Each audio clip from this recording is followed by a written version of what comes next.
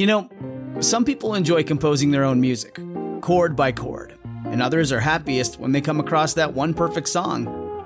Work is not a lot different than that. Whether you prefer building your own workflow or using a pre-made template, with Monday.com, you and the team can work in a way that's comfortable for everyone.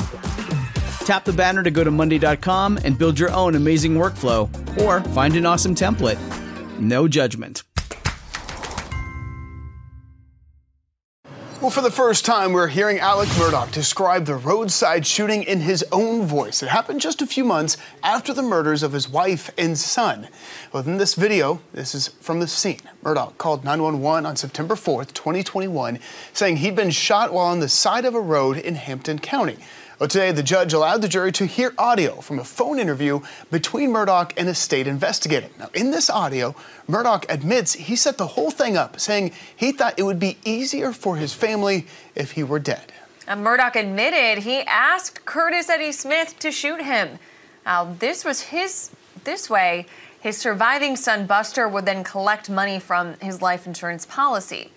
Smith is on the witness list, but it's still unclear if he'll be called to testify. Even though the roadside shooting happened after Maggie and Paul were killed, the judge decided to let the jury hear about it because the defense brought up Smith and their line of questioning. Now, the prosecution wanted the jury to hear this evidence because they say it shows a pattern of lies. Fox County's Grace Runkle is in Walterboro to break down today's testimony. Today's testimony was highly anticipated, especially after so much back and forth between the judge, the state, and the defense about whether or not the jury would actually get to hear testimony about the side of the road incident. A SLED agent took the stand to testify how Murdaugh's story changed over time about what actually happened that day. Take a listen to this audio from an interview that agent had with Murdaugh after he finally confessed it was all his idea. Why weren't you truthful with us when this initially happened? I don't have a good reason. I was in bad place. Did Alec Murdaugh ever say that there was any risk or threat to Buster? He said no. No, he did not. He actually denied it when we asked. Did Alec Murdaugh say that Curtis Eddie Smith had anything to do with the murders of Moselle? He denied it when we asked. And is there any evidence that Curtis Eddie Smith had anything to do with Moselle? None whatsoever. That line of questioning from the state mirrors what we heard the defense ask another SLED agent yesterday. The defense has argued SLED focused in on Murdaugh as a suspect too early and did not take into account other people like Curtis Eddie Smith or the people Smith bought drugs from. The state established Smith was not tied to the crime scene at Moselle and laid out a timeline that shows Murdaugh only changed his story about the side of the road once SLED agents began to investigate Smith and saw large money transfers from Murdaugh to Smith. The state has said that testimony was key to establishing a pattern of deception. We've already heard from the defense that they're planning a pretty lengthy cross-examination, and that's where things will pick back up tomorrow morning. In Walterboro, Grace Runkle, Fox Carolina News.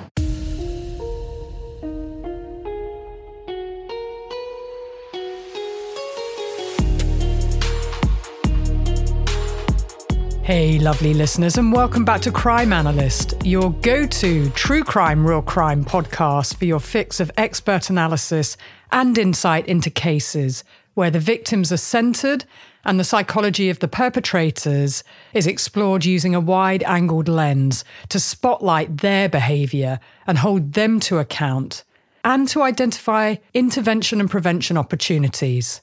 That's quite a mouthful. But it's what I do, so I think it's quite important to really highlight the important work of Crime Analyst. And I interview the best people who can provide unique insight, like Mandy Matney, who's been covering this case for more than 4 years now. You might remember that I said at the start of my analysis I really wanted to speak with Mandy, and many of you asked for this conversation, so I really wanted to make it happen. And I spoke to Frank from our podcast platform, Ad Large, and he played a key role in introducing us and making this happen. So a big shout out to Frank. Thank you. I can't tell you how excited I was to speak with Mandy. What did you think about the interview? Fire, am I right? I think our work is really complementary. Mandy asks great questions in the pursuit of the truth, and justice. She wants to help people, and she doesn't settle or fall for any BS. You can probably see why we're aligned. I think my work here on Crime Analysts offers insight and in-depth analysis to understand the why and the how, with the micro and macro behaviour and the bigger picture, as well as detailed timelining of the micro. And of course, I always want to centre victims. So let me know what you thought of our conversation, and I'll be sure to pass it on to Mandy. I have a feeling this is the first of many future conversations. Mandy is a shiro. Okay, so back to my timeline, because I'm not done yet. And the final breakdown of the macro timeline will come in 2 more episodes. There's just so much to cover, and every time I think I'm at the end, I find some other twist or turn in the case that I really want to share with you. Now, across all my research and analysis, which has been extensive across many, many months, 2 key consistent aspects of Alec Murdaugh's behaviour are that 1, he really knew how to schmooze people, and by schmooze I mean manipulate. And secondly, he had no qualms about lying to get what he wanted. In fact, he lied and lied and lied again. He changed his story so many times when he was found out, but only when he was found out. For example, he had to change his story when video evidence placed him at the kennels with Maggie and Paul just minutes before they were brutally murdered. He was forced to explain that. Prior to that, he repeatedly said that he had not seen them, that he took a nap at night, yes, that's ridiculous, and then he went to his mother's house. He gave that account to the 911 call handler, the officers who first arrived at the scene, and thereafter in every interview. Then, when that was proven to be a lie, and many people recognised his voice on the first video that Paul posted, and that he was up at the kennel just minutes before Maggie and Paul were shot dead, he then tried to say that he lied because he didn't trust SLED. Take a listen to what he said when asked about it at his trial. Mr. Murdaugh, is that you? On the kennel video at 8:44 p.m. on June 7th, the night Maggie and Paul were murdered. It is. Were you in fact at the kennels at 8:44 p.m. on the night Maggie and Paul were murdered? I was. Did you lie to SLED Agent Owen and Deputy Laura Rutland on the night of June 7th and told them that you stayed at the house after dinner? I did lie to them. Did you lie to Agent Owen and Agent Croft on the follow-up interview on June 10th that the last time you saw Maggie and Paul was at dinner? I did lie to them. And in the interview of August 11th, did you tell Agent Owen and Agent Croft, did you lie to them by telling them that you were not down at the kennels on that night? Yes. Alec, why did you lie to Agent Owen, Agent Croft, and Deputy Rutland about the last time you saw Maggie and Paul? As my addiction evolved over time, I would get in these situations or circumstances where I would get paranoid thinking. And it could be anything that triggered it. It might be a look somebody gave me. It might be a reaction somebody had to something I did. It might be a policeman following me in a car. That night, June 7th, after finding Mags and Paul, don't talk to anybody without Danny with you. All my partners were just repeatedly telling me that. I had a deputy sheriff taking gunshot tests from my hands. I'm sitting in a police car with David Owen asking me about my relationship with my wife and my son. And all those things coupled together after finding them, coupled with my distrust for SLED, caused me to have paranoid thoughts. Normally, when these paranoid thoughts would hit me, I could take a deep breath real quick and just think about it, reason my way through it, and just get past it really quickly. On June the 7th,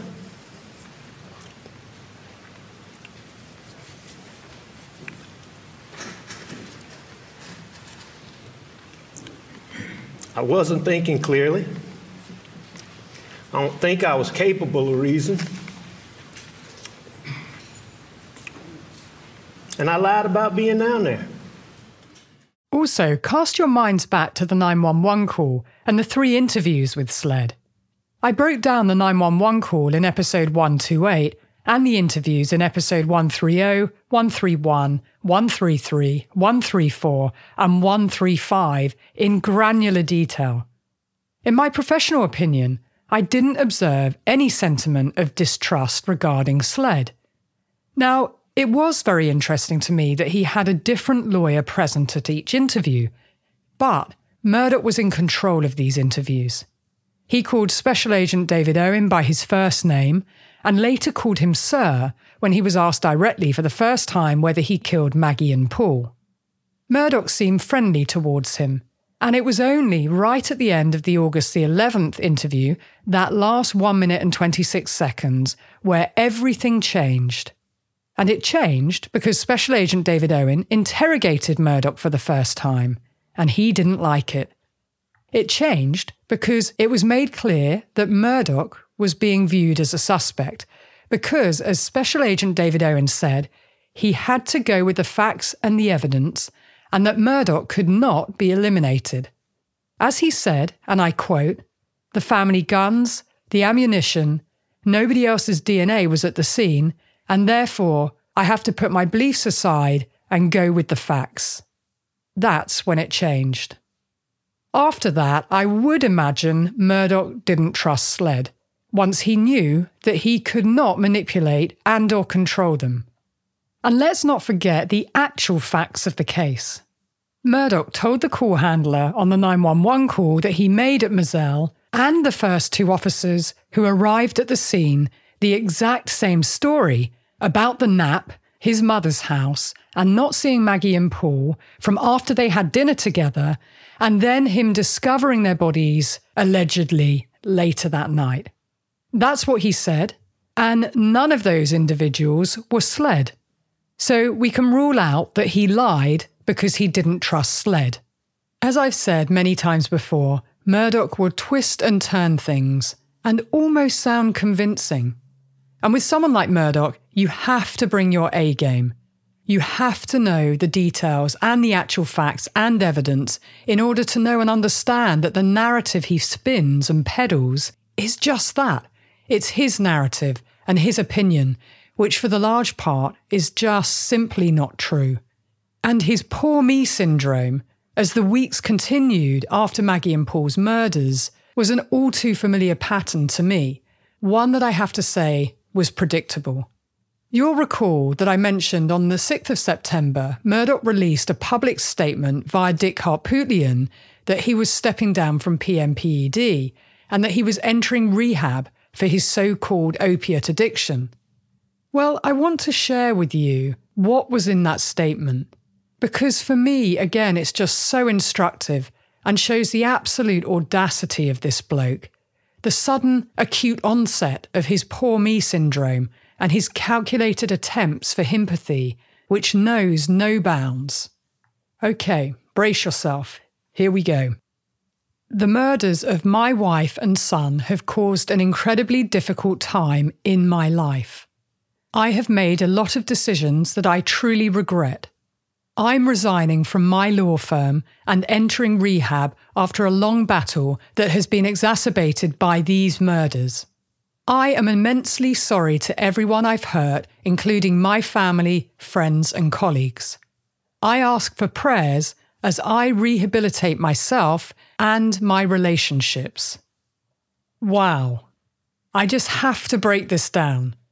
So the murders of his wife, Maggie, who he fails to name, and his son Paul, who again he doesn't name, have caused him an incredibly difficult time in his life. Now, there are 7 I's and 6 my's in that short statement, which is revealing and speaks volumes. In a nutshell, this is all about him. The murders have caused an incredibly difficult time in his life. Well, how inconvenient of Maggie and Paul to have been murdered by him. His resigning from his law firm, but let's not forget that it was after he stole a lot of money from his own company and was found out. He says his long battle has been exacerbated by these murders. These murders. These is impersonal and creates distance between him and Maggie and Paul. Oh, and he's saying that his so-called drug problem and the murders caused the problems. The problems being the bad decisions that he now regrets. So for me, Murdaugh's messaging is clear. It's the drugs and the murders that are the problem, and not him. So if he goes to rehab for the drugs, hey presto, his bad decision-making disappears. So he's saying sorry for those bad decisions and calling on people to send him prayers as he rehabilitates himself and his relationships, as in his mind, that should be enough. And the God-fearing people in his community should now forgive him as he tries to put himself and his relationships back together. Because for Murdaugh, they are the two single most important things to him. This is so instructive about him and what he values. He values himself and his relationships. It's so brazen. His sheer arrogance and narcissism are staggering, and it's so transparent. You see, also, the blinding glimpse of the obvious for me is regarding the omissions, what Murdaugh fails to mention. He doesn't mention any thought or sympathy or concern for what Maggie and Paul went through in their final moments and how horrific it must have been for them. He fails to mention that the police have to catch whoever did this and that he won't rest until that happens. He fails to mention any modicum of survivor guilt, which is often present. No, nothing about any of these things. Murdaugh only wants people to think about him and to hold him in their prayers. I mean, this is some next-level male entitlement. Let's not forget he wrote this in the knowledge that he murdered Maggie and Paul. His male entitlement and his male privilege, again, because he is the most important person in the universe. And that sums it up right there, what this case is all about. The me, myself and I of Alec Murdaugh, and protecting him and his name and his reputation at all costs. That's some spectacular leakage.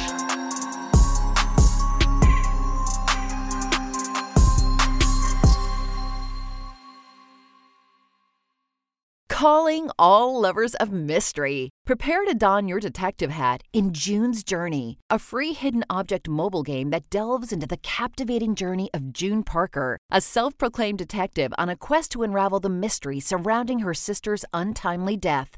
Take a trip in time to the glitzy 20s and play as June, deciphering clues and unveiling secret plots within thousands of beautifully illustrated scenes. The thrill is endless with new chapters added weekly, allowing you to not only enjoy the detective adventure, but also to personalize and decorate your very own Orchid Island where the story takes place. How sharp are your detective skills? Find out when you download June's Journey on your Android or iOS device or play online via Facebook Games. Your detective journey awaits. On the 13th of September, SLED opens an investigation into Murdaugh's alleged fund misappropriation from his law firm. And on the same day, Dick Hartputlian called SLED. You know, SLED, who Murdaugh apparently didn't trust. Well, here he is, not trusting SLED and telling them all this information. Take a listen to this. No, I figured out where that. All right, telephone conference interview of Alec Murdaugh, 9/13/21. Whose voice is that? Special Agent Jomar Albayalden. Was he present with you when you conducted this interview? Yes, he was. Hey, Jim, this is Brian Kelly and Jomar Albayalden with SLED. How are you? Hey, Brian and Joe. Yes. We had an office over here in Atlanta with Alec and Dick, and I'm just going to put the phone here on the table next to Alec, and Well, let me start, Ron. First of all, we only have about 30 to 40 minutes before we have to get out of here. Okay, no problem, sir. Sorry about that. You caught me. I was halfway to Somerville, so I had to turn around and get into a place. And I'm sorry, but we were late getting here to see Alex. And once we got in here, we had to have a long discussion. Okay. It's beneficial. I'd like to walk him through the questions, which will then allow you to question him, but give you some sort of, rather than him just sort of wandering around. Okay. Okay. Well, before we get started, can we just have, for the purpose of our notes, obviously we prefer not to do telephone interviews. This is how y'all requested, so obviously, we don't really have a choice. But we just, I'm going to need Alex to identify himself, on the call. And basically what we do is I'm going to ask him his date of birth and the last four of his social. Okay, go ahead. Alex, just go. Hello. Alex, so you give me your full name. Okay, Richard Alexander Murdaugh. Okay, and what's your date of birth? My date of birth is May 27th, 1968. Last four of your social.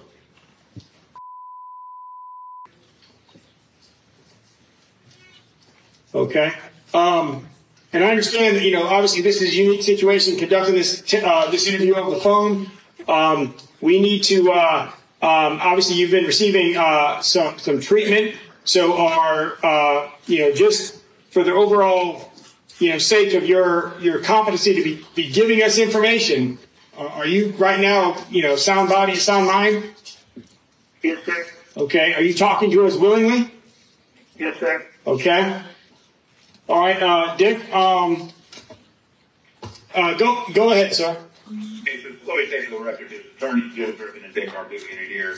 We've spent the last hour talking to him. We believe that he is a sound mind and body, and that he understands, and that he is in no way diminished capacity. Okay. He is perfectly confident to answer these questions. Now, we're willing to, and we've advised that we're going to talk about the shooting incident a week ago Saturday, where he was shot in the head, how that happened, and why it was done. Okay. We don't want to talk about what happened in Murdaugh, and we don't want to talk about anything involving finances at the law firm. Is that okay? Yes. Okay. So, Alex, let's talk about last Saturday morning, and let me go through this briefly. Who did you meet with and talk to last Saturday morning? I met with Jim Griffin and T. Chesnick. Mm-hmm. And then what? At Rose Hanson, and I met with Chris Wilson at my mom's house. Okay. And you and Chris were talking about what? About everything I had done. Okay, everything you had done concerning finances. Finances, bills, lives. Okay. Now, were you taking, well, first of all, let me back up what you said. You had a long-standing Oxycontin or opioid addiction issue. Yes, sir. How many years? The best I can remember, around 20 years, 18 to 20 years. Okay. Now, on this particular day, on this Saturday, were you taking the Oxycontin or taking any opioids? I had taken some, but, I was taking, I'd given it all that I had someone else, and I'd taken some at like 4 a.m., so I was having some withdrawals. Okay.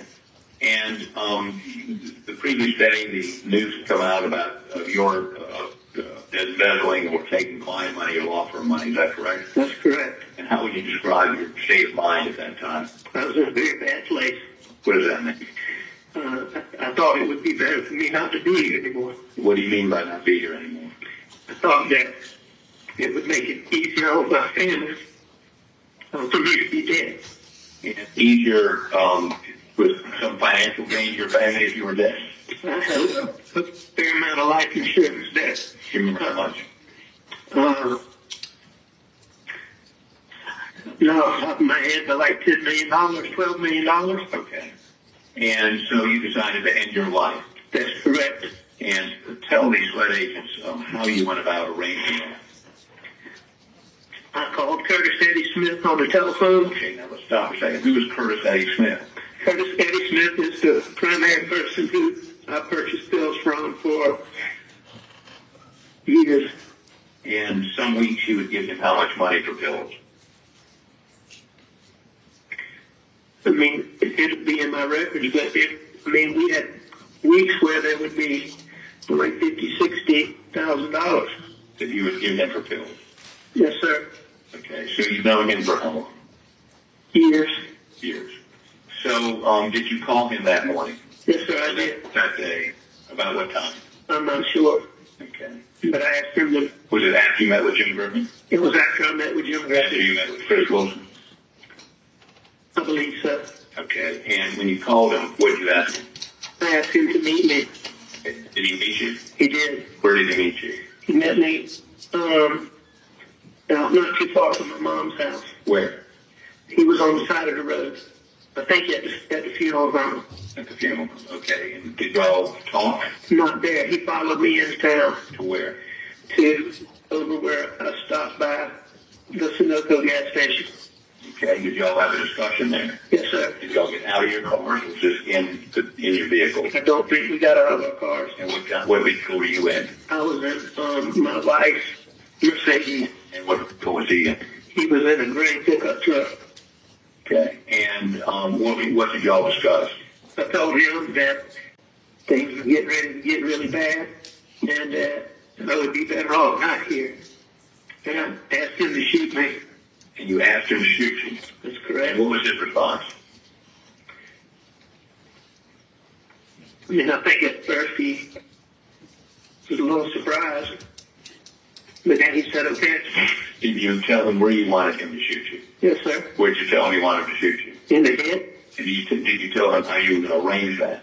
What was going to be the logistics of that? Yes, sir. Go ahead. I told him to follow me out, and then I would make a flat tire, and he would go past me and turn around and come back and do it. And did he follow you out? He did. Now, where did you get the gun? I gave it to him. Where did you give it to him? We stopped somewhere on Salcahatchee Road, I believe. Did y'all have a discussion there, or did you just give him the gun? We didn't have much discussion. When you say much, was there any discussion? I'm not sure.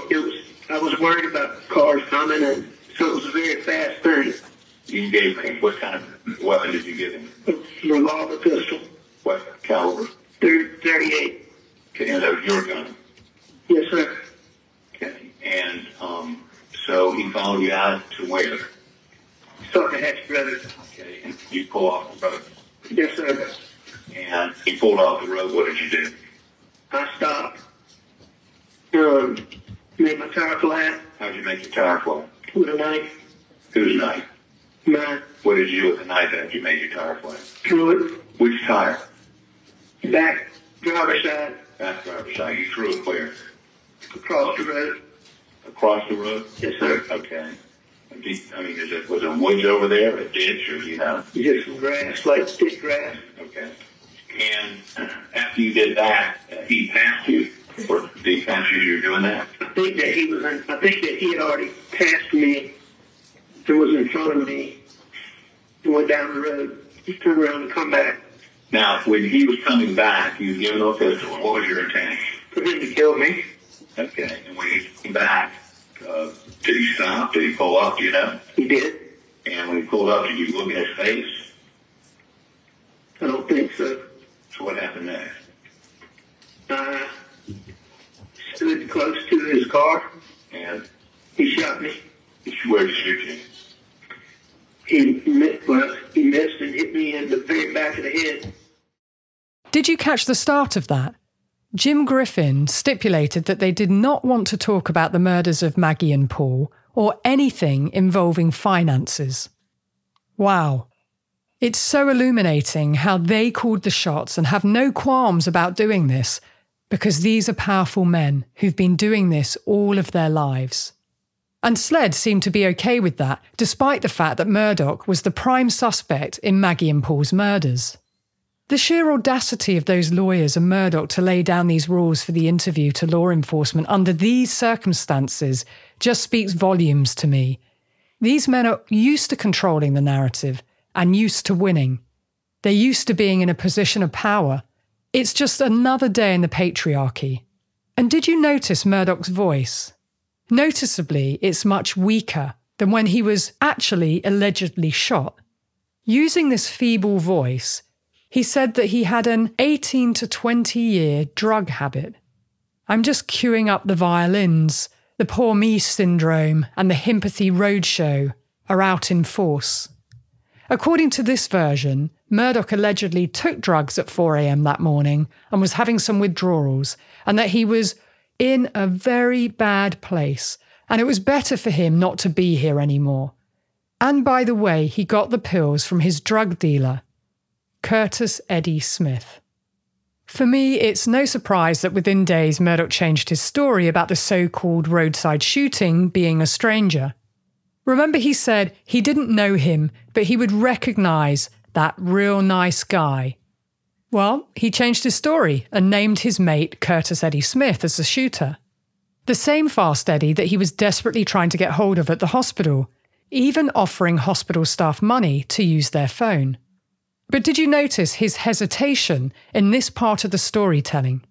He named Curtis Eddie Smith as his alleged drug dealer for years, and he said that he called him up and asked him to shoot him. To shoot Alec Murdaugh. And apparently, Curtis Eddie Smith just said, "Okay." That doesn't sound odd at all.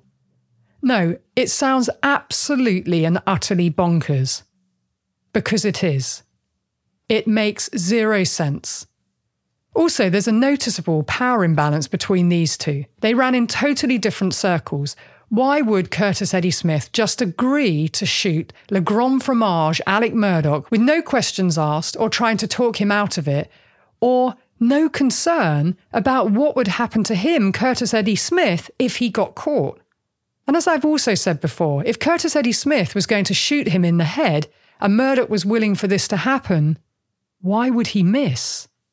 It's just so ridiculous. But Murdaugh continued on and said that this was about life insurance money for Buster. It's simply ridiculous, but that didn't stop Murdaugh, who said that the life insurance money was for Buster. For the $8 million or the $10 million or the $12 million, the vagueness of the number alone screams BS.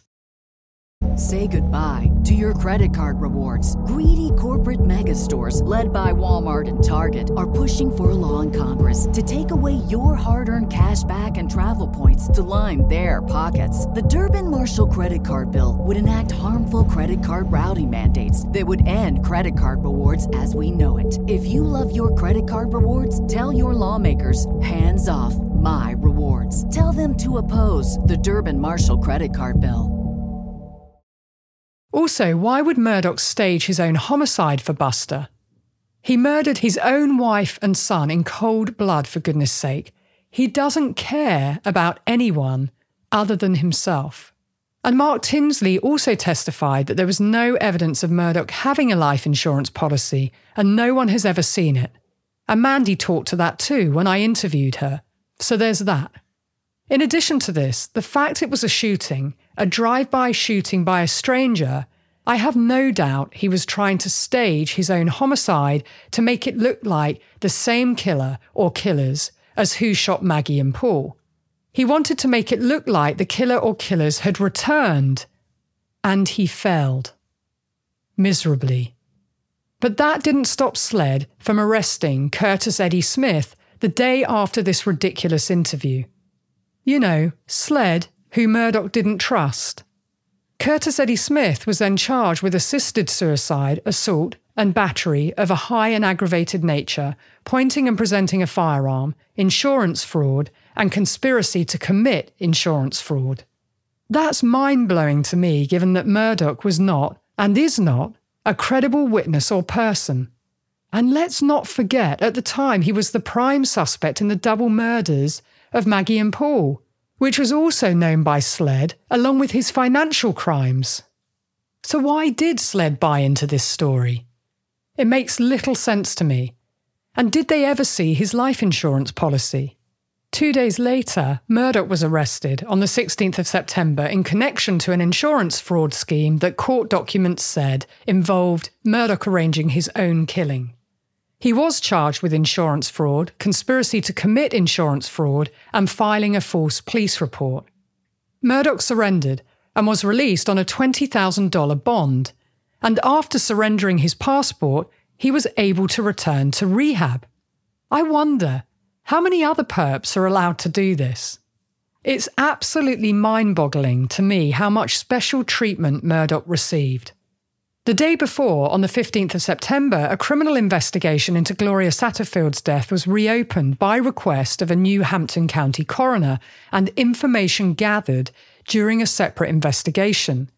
Gloria's son sued Murdaugh, claiming they never received insurance payments allegedly made after her death. On the 22nd of September, Connor Cook filed a lawsuit against Murdaugh, claiming he orchestrated a campaign to falsely accuse Cook and that Murdaugh should have stopped Paul from having access to the boat because of his alcohol issues.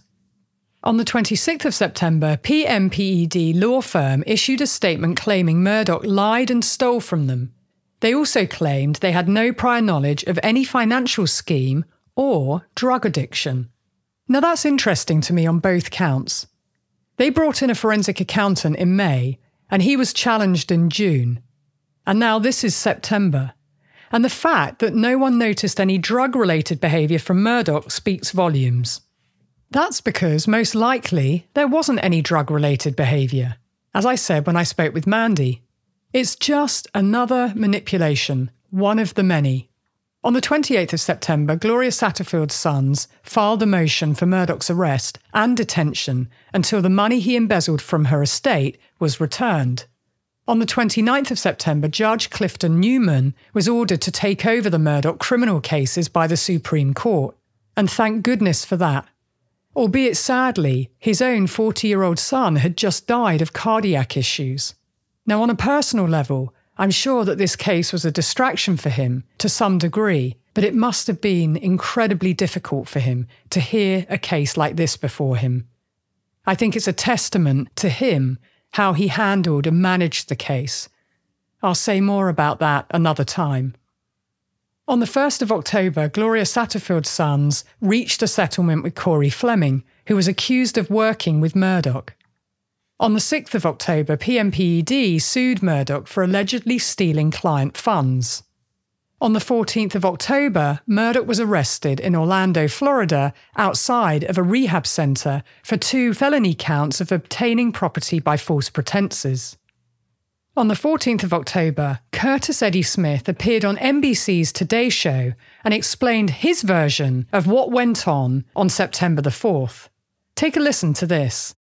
Prominent South Carolina attorney Alec Murdaugh has been surrounded by a series of mysterious tragedies this year, starting with the double murder of his wife and son this summer.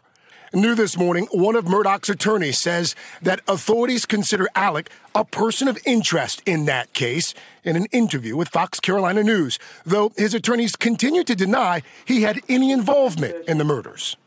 In September, adding to the mystery, Murdaugh said he was shot in the head on a rural road. Law enforcement now believes Murdaugh conspired with Curtis Eddie Smith to kill him as part of an insurance fraud scheme. To be clear, does your client maintain utter and complete innocence in this case? Go ahead. I didn't shoot him. Are you innocent of everything? I'm innocent. If I'd have shot him, he'd have been dead. He's alive. Smith now telling his side of the story. Smith tells me he had no idea what Murdaugh's plans were when he agreed to meet a man he called his close friend on a remote road in Hampton County, South Carolina. He says Murdaugh showed up with a gun. And he's standing like this. He said, "You gonna shoot me?" I said, "No." He said, "You just got to do it." And he made his move like this, you know. And I just grabbed his arm. You took the gun. Shoved it behind him, between me and him. And it went off. The gun went off. Did it hit him? Did the bullet hit him?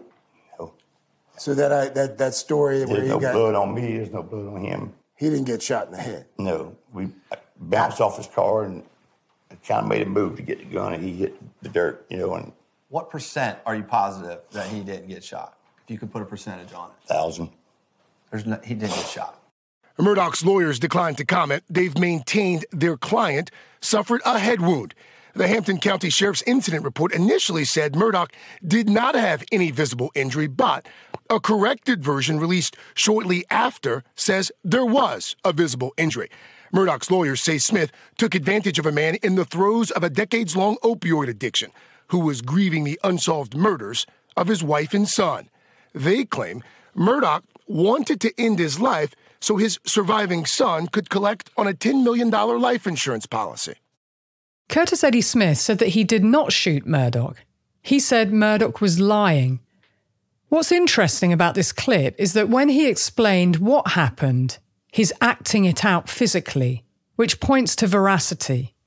And he said that Murdaugh did not get shot in the head and that he's 1,000% positive that he did not get shot.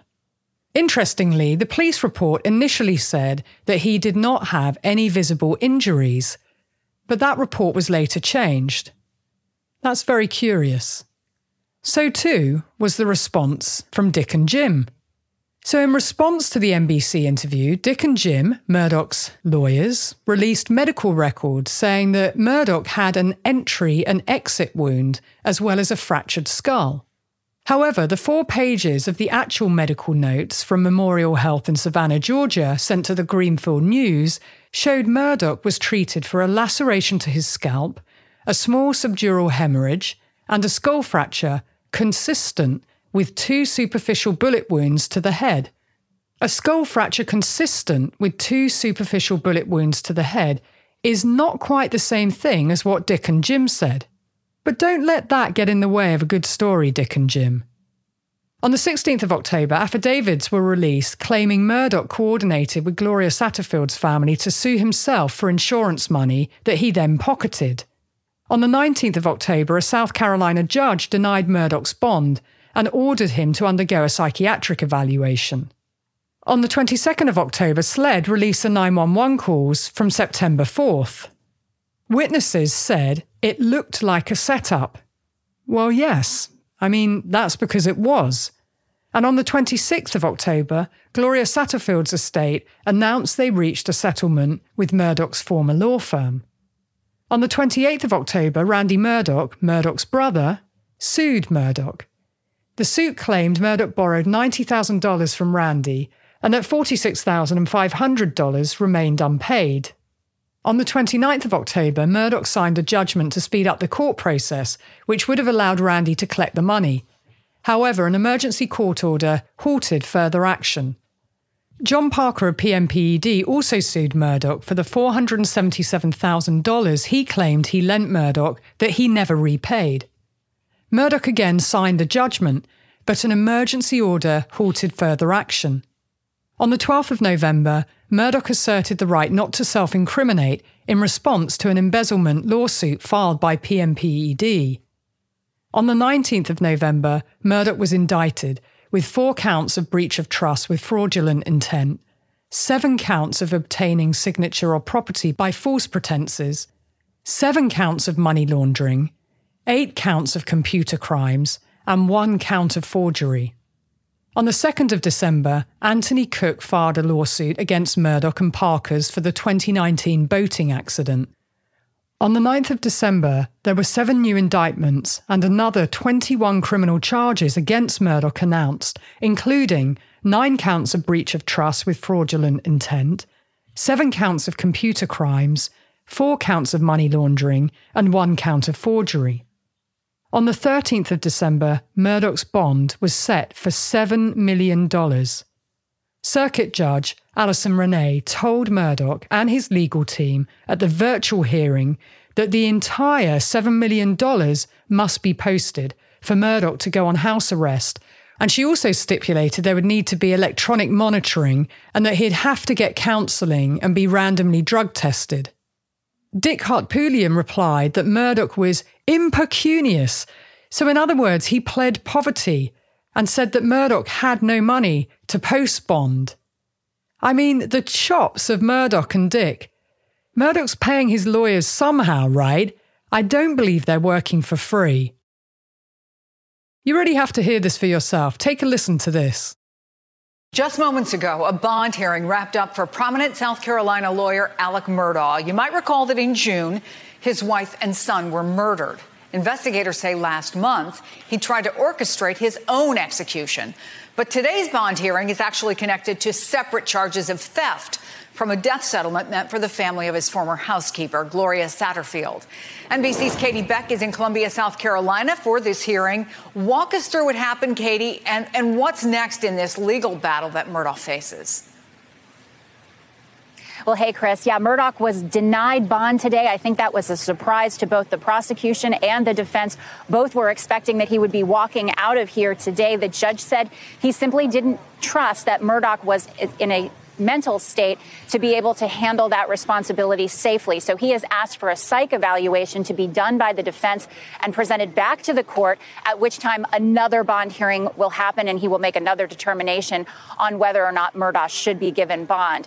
Now, this case that you're referencing was a 2018 case. It was a wrongful death suit after Murdaugh's former housekeeper, Gloria Satterfield, allegedly fell at the home and died several weeks later. There was about a $3 million amount of money that he is accused of stealing out of that settlement that was supposed to go to the former housekeeper's sons. In court today, he was called a liar and a cheat by Satterfield's son's attorneys. They said that he has been a stain on the legal system here in South Carolina and that justice needs to be accountable, including people that are in prominent positions and maybe have a lot of means. One of the attorneys for the Satterfields, Eric Bland, spoke after that hearing. Here's what he had to say. I think it's a good day for justice, as the arguments that my partner and I made about lawyers who mistreat and steal from their clients. It's a real stain on our profession, and I think that moved the court. But we're pleased. We thought that Alex is a danger to not only our clients, but society. Now, the judge also heard from South Carolina investigator who has been working these investigations into Alec Murdaugh today, listing off several things that SLED is investigating that pertain to him. The judge, I think, considered that a factor as well. All of these other pending investigations. Chris, as you know, this is a tangled legal web of past and present events, and this judge just simply wasn't convinced that he should be given bond. It's a tangled web indeed. And it's a tangled web all of one man's doing, all of Alec Murdaugh's own spinning and own weaving. I'm going to leave it there and let you process all that you've heard. And I'm telling you, you won't want to miss the last episode on the timeline. Until then, be curious, ask questions, and always trust your instinct.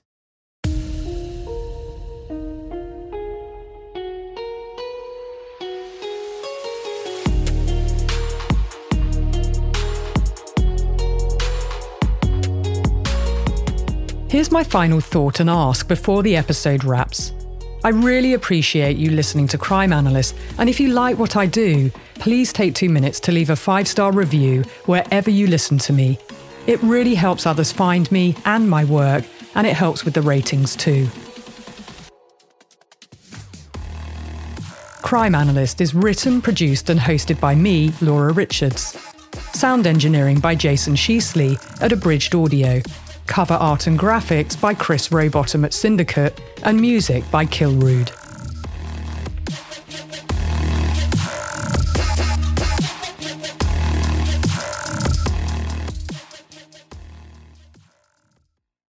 When you make decisions for your company, you look for the no-brainers. And if you have a lot of mailing to do, Stamps.com is the ultimate no-brainer. Mail checks, invoices, documents, and everything you need to keep your business running. Get rates up to 89% off USPS and UPS. And with the mobile app, you can take care of mailing on the go. Make the same no-brainer decisions as over 1 million other businesses with Stamps.com. Sign up at Stamps.com with code PROGRAM for a special offer. That's Stamps.com, code PROGRAM.